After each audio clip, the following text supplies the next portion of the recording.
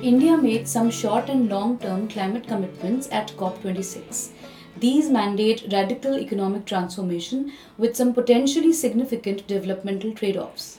For transitioning to net zero in a manner that is equitable and also takes care of our development goals, it's crucial to understand the economy wide impacts of low carbon pathways for India. Hi, I'm Garima, and you are listening to our podcast, Quotes and Notes Sound Bites on Science, Technology, and Policy. In this edition, Ramya Natarajan and Kritika Ravishankar from the Climate Change Mitigation Team at CSTEP will talk about their study on assessing the macroeconomic and distributional impacts of low carbon policies employing multiplier models. Hi everyone, I'm Ramya Natarajan and I have with me Kritika Ravishankar, my favorite economist. Two words rarely used together. We are here today to talk about this very interesting study we've just completed called The Economic Impacts of Low Carbon Policies. So, Kritika, could you take us through the thinking behind the need for this study? Why is it important and what were the main objectives? Yeah, sure. Hi, Ramya. Hi, everyone. So, the basic objective of this study was to understand the spillover effects across the economy of a particular low carbon intervention. So, for example, if you look at India's targets for increasing renewable energy in the electricity mix, the obvious spillover effects have to do with reduced demand for coal, leading to reduced coal based jobs and reduced income. But increased solar and wind power also leads to an increase in demand for steel and other materials, which in turn could increase demand for fossil fuels for production. So it's important to quantify these relationships and study the net impact of any low carbon policy. Another example is carbon pricing. A carbon price is a widely used intervention to encourage low carbon energy transition. Let's say we're imposing a tax on carbon in one particular industry, like the fossil fuel industry.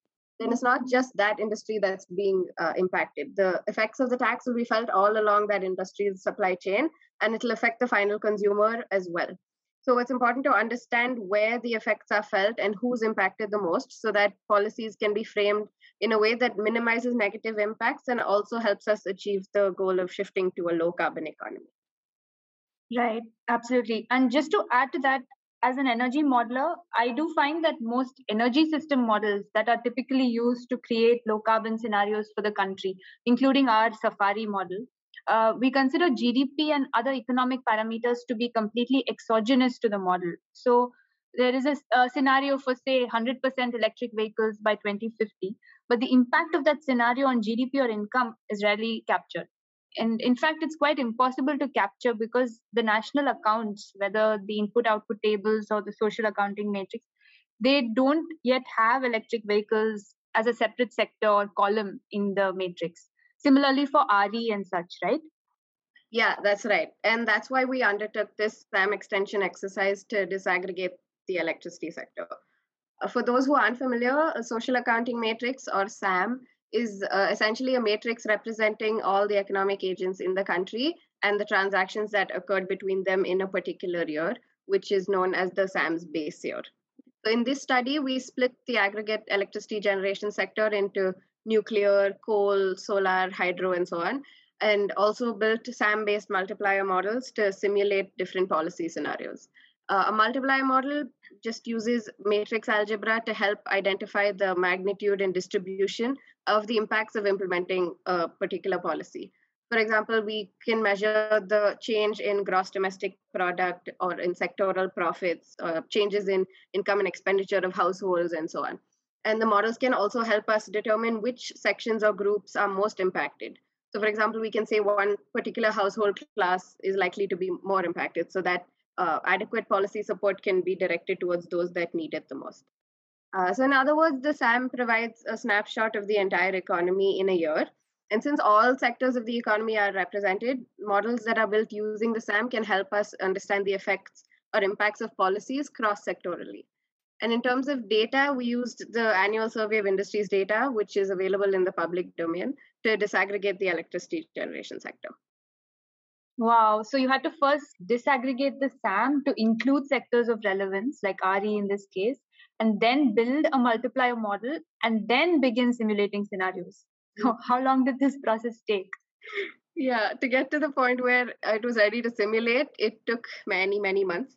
And I should mention our advisor, Dr. Barun Pal, without whom this wouldn't have been possible. Definitely. Thank you so much, Dr. Barun. So, having spent all this time on disaggregating the electricity generation sector, the first scenario I'm guessing that you were waiting to analyze was, of course, the impact of increasing the share of RE and decreasing the share of coal based electricity, especially given India's commitment at COP of having 50% power capacity as RE by 2030. And electricity is something used by all sectors, industries, households, etc. So, what kind of impact did increased RE have on the overall economy?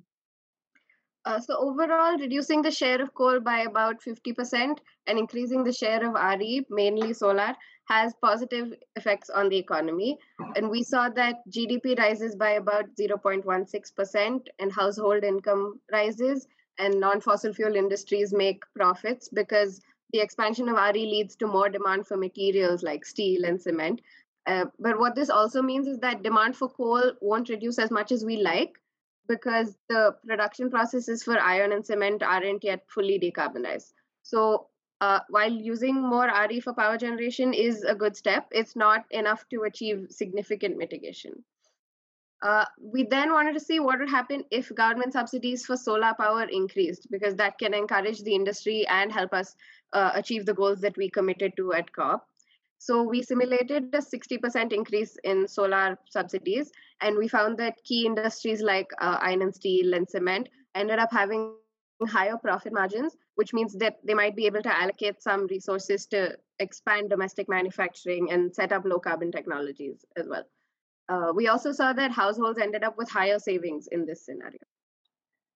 So you're saying increasing the share of RE in electricity generation alone, meaning investing in RE, will have a positive impact on the economy in terms of GDP and incomes, but it doesn't necessarily do enough towards phasing out coal because increased solar and wind also means increased requirements for coal-dependent industries like iron and steel, etc.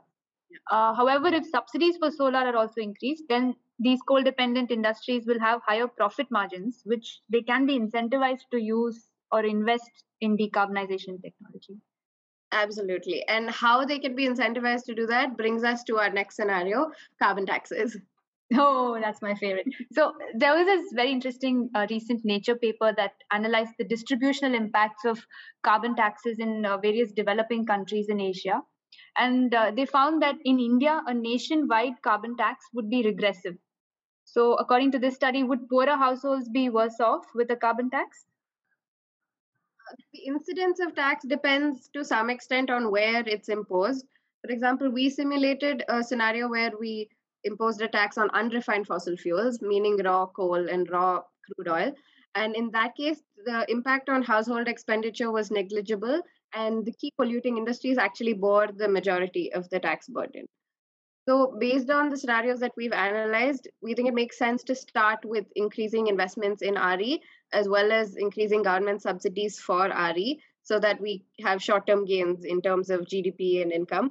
And then we can introduce a tax on unrefined fossil fuels, which can encourage industries to invest their profits in low carbon technologies. And actually, once there are enough low cost, low carbon alternatives available, my guess is that a carbon tax on refined fuels that are consumed by households wouldn't be very regressive because people will be able to shift to the alternatives, which is not the case right now. Neat. This is a really interesting and important piece of work, Kritika. Are you looking at expanding the SAM further to include other low carbon options too, like EVs? Yeah, and the ultimate aim is to be able to simulate the net economic impact of a net zero scenario for India. Definitely looking forward to that. Listeners, hope you enjoyed our discussion. Please do reach out to us if you have any questions or thoughts about this study. Thanks for listening. Bye.